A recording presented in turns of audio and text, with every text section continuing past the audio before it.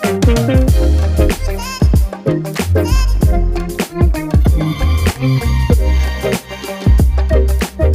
to Under the Influence, the podcast where we help chiropractors improve their communication skills so they can help more people and help people more.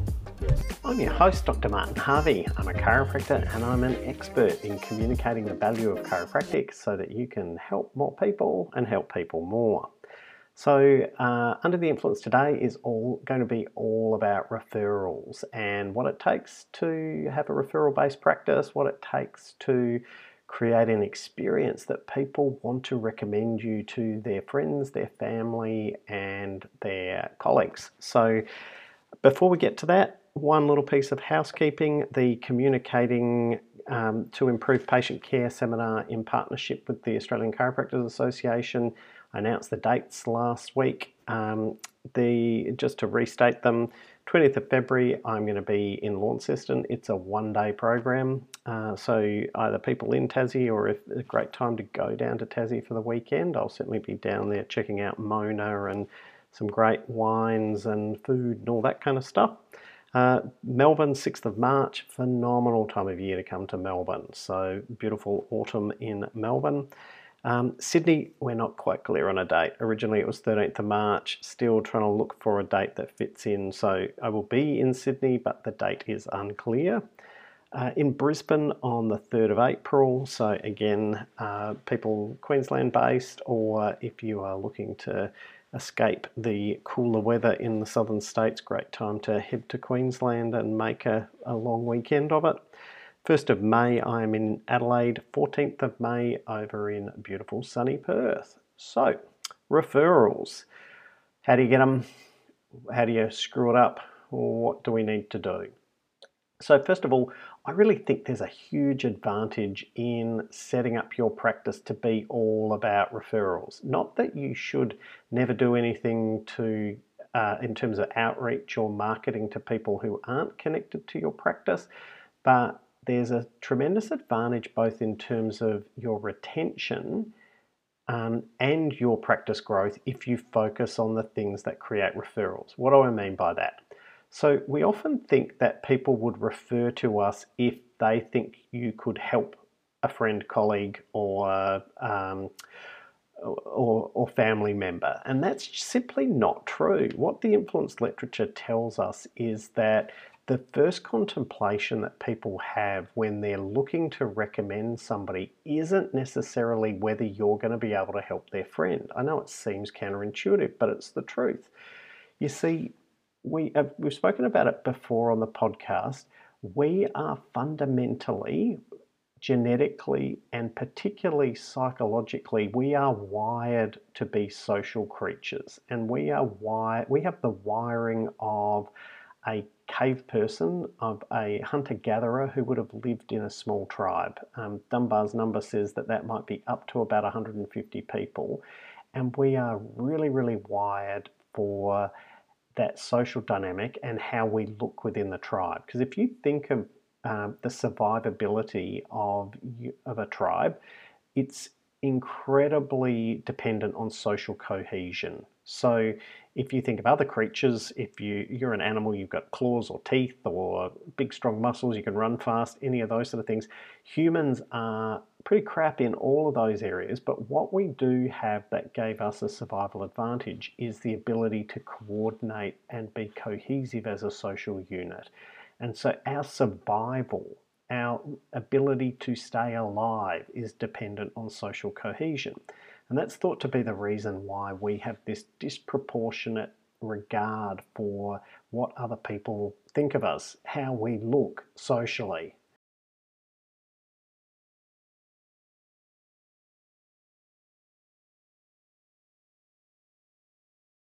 So you may have a patient-client practice member who got phenomenal results but will not refer to you, will not recommend you to their friends or their family or their colleagues because they're concerned about how they're going to look as the person who recommended them to you. So we need to sort of unpack that if we want to be having more referrals. And now I think having more referrals is a phenomenal thing because, first of all, it's a much less stressful way to practice if you get a lot of referrals, because you're not constantly having to go out there and having to work for every single person that comes in. I think the analogy is often given of the difference between hunting and farming. Hunting, you go out and you get what you can pick up on that day. Farming is where you're building relationships that pay dividends over a long period of time. And I think setting things up to have a bit of a balance, but certainly you want that stability that comes with having a farming oriented practice where you've got this constant growth of people coming into your practice that you don't actively have to go out there and get. It also is less stressful because generally people who are referred to you are referred by people who already know and love what you do, and so the person who's coming to see you is coming in with expectations of what you provide. We've spoken a lot in the podcast about how there's often a mismatch of expectations because of the cultural expectations of healthcare generally, but also the cultural understanding of chiropractic. So if somebody's coming in expecting that it'll be a one visit thing and they'll get cracked and whatever else, and you do something different to that, you have more of a long-term vision or you have a different technique, then dealing with people who are coming in with a alternate expectation to what you provide, that's going to be make things more stressful versus people who are coming in referred specifically for what it is that you do that's unique. That's going to be much less stressful approach. So less stress is one part of it. More predictable growth is the second part of it. You always have the option of going hunting, of doing external stuff over the top, but you've got this baseline of predictability in growth and sustainability of your practice if you built it to generate a lot of referrals. I think if we look at it though in terms of the value that people are perceiving in what you provide, the number of referrals that you get every week, every month, every year is a really solid indication of how well you are meeting the market's expectations, or in fact exceeding the market's expectations. So there's a metric that's used in marketing called the one number or the Net Promoter Score, which is essentially one of those surveys where people are asked how likely on a scale of 0 to 10 are you to recommend this service to a friend, family, or colleague. And it's one of the best ways of predicting growth in the future. So it captures this idea of if people are likely to put their reputation on the line to endorse you, then it's highly likely that you are going to grow in the future. But if we look then at, so we've got a lot of upsides to having a referral-based practice. I also think that if we focus on the number of referrals and making sure that we are referral worthy, it actually forces us to focus on the most important things. So I mentioned at the beginning of this discussion that we're social creatures. How will this make me look? But the second part to that is because of that need to look good in front of others, we are very, very risk averse. We don't want to look bad. We'd rather not recommend somebody if we're not 100% sure. And so for somebody to see you as somebody that they want to refer to, they not only have to be highly, highly satisfied, they also need to see you as low risk. So I'm going to unpack that a little bit more. So if we talk about highly satisfied people, they can't just have their expectations met. They come in with back pain, they come in with headaches, they come in hoping to conceive a baby. If their expectations are met, that's not remarkable. They got what they paid you for. So to be highly satisfied, we've got to use the communication approaches that we're always talking about here and I'm teaching in the communication programs to create a higher perceived value of chiropractic. And the core of that is the ideas we've spoken about, where we've got to be aware of what their level of health awareness is. Are they at a pain level of health awareness? Are they at a prevention level of health awareness? Or are they at a prevention level of health awareness? And then we've got to tie the value of chiropractic not just to helping them with whatever symptomatic goals or prevention goals or performance goals they've explicitly told you about, but we've got to connect that with the things that they value, the things that they have to do, the things that they love to do, things that they see as their role or identity to do.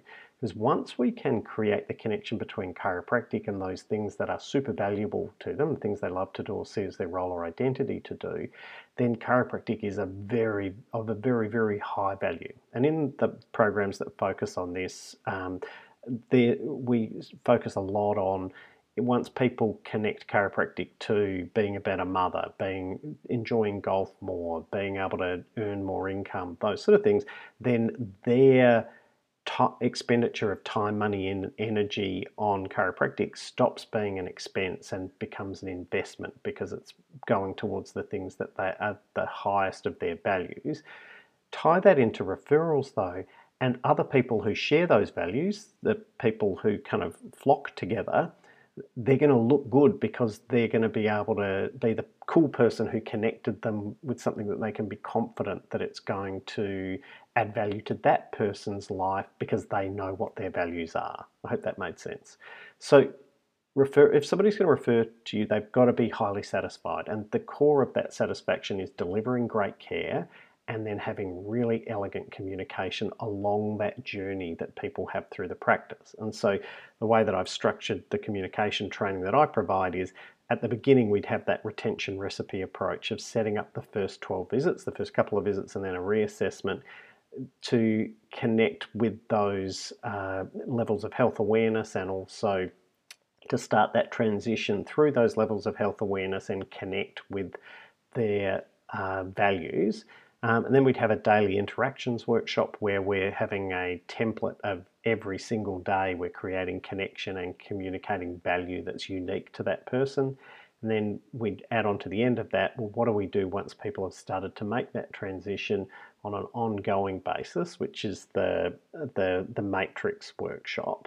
The second part of that though is we can use all of those communication approaches to increase the perceived value, get highly satisfied patients, clients, or practice members.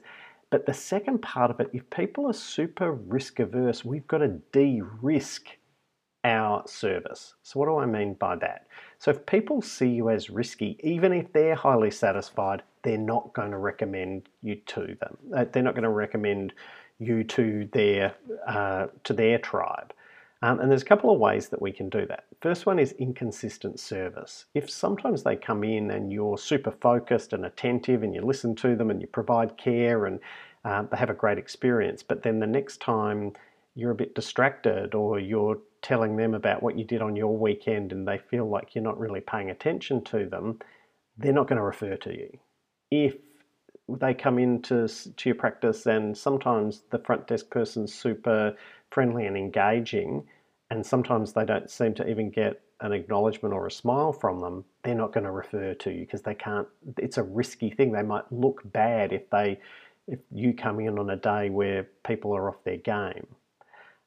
There's also the thing of running on time. Like if sometimes you're on time and they can be in and out, and increasingly time is people's least or most valuable resource because it's the thing that is in shortest supply. Sometimes you run really late, then that's going to kill your referrals. The second part of riskiness then is the thing that I really want to focus on here is when things are socially awkward. So I'm going to give a non-chiropractic example and then loop back around and make it relevant to chiropractic. Let's say you had adult incontinence. So you have a health problem that would have a really big impact on your life. It would impact your social life, it would impact your family life, it would have a big impact on a whole bunch of different areas. And now let's say you found a fabulous product, an adult diaper, an adult nappy that was able to handle your incontinence in a way that allowed you to get back to doing the things that you have to do, that you love to do and see as your role or identity to do. You could be tremendously satisfied with that product, but you're not likely to bring it up and recommend it to the people in your tribe because it's socially awkward to bring it up. Now, looking at it through a chiropractic lens, where do we create this? And where we create this is where we are really anti-medical or too alternative in our commentary on other issues. Now, hear me out here, because I'm not saying that you can't have an opinion about big pharma, about drugs, about COVID, about anything else. I think we have a responsibility to offer an alternative voice, but the way that we do it determines whether we're seen as risky or not. If we are all fire and brimstone and anti-medical and aggressive, then that creates a concern that in our patients, clients, or practice members, they might be okay with it, but it creates a sense of risk of, oh, I'm not sure how my work colleague would feel about that. I'm not so sure about how my auntie would feel about that. Would they be offended? Would they think this person's too wacky and too extreme? So the way that we can have our cake and eat it too in this situation, the way that we can have an opinion but not have people feel like, oh, it's too risky to refer to you, is to use nuanced communication, the sort of stuff that we've spoken about in terms of handling difficult situations. And, coincidentally is the whole focus of that difficult situations workshop, where if we are expressing opinions about things that may offend people, may make them wrong, may be different to their current understanding of what the state of play is, then we need to be extra nuanced with that. And in particular, we need to know how to use permission. Would it be okay if I offered a different perspective? And yes and approaches. Yeah, look, I can see that that's the way a lot of people do it. And another way of viewing this situation is XYZ.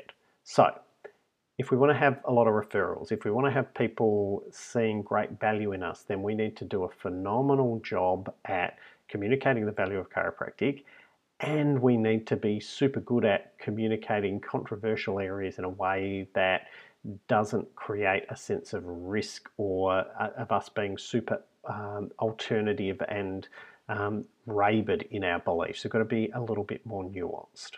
So moving on from that, there is often the criticism that if you focus a lot on just referrals, that you're ignoring all of the community who hasn't been able, isn't touched by that we need to be, if we want to make a worldwide big impact, then we need to be doing other things. And I agree, focusing on referrals just makes sure that you've got the bucket right. It makes sure that you are creating highly satisfied advocates for your service. And you can add on top of that and do community outreach and do talks in groups and do whatever other marketing you want to do. However, I also want to make a case for that creating a truly remarkable referral worthy service in your practice actually is the best way of creating a worldwide impact. And I want to use the example of David Chang.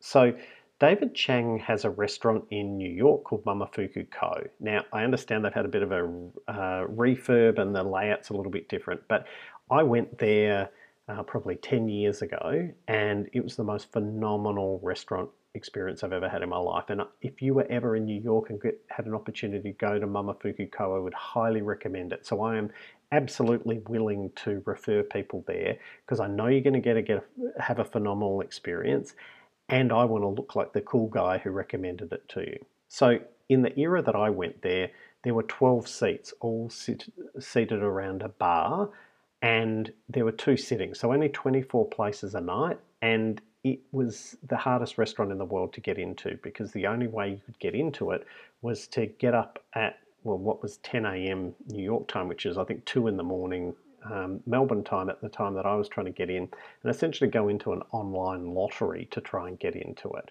You couldn't be the president of the US and get a reservation there. It was strictly this online lottery.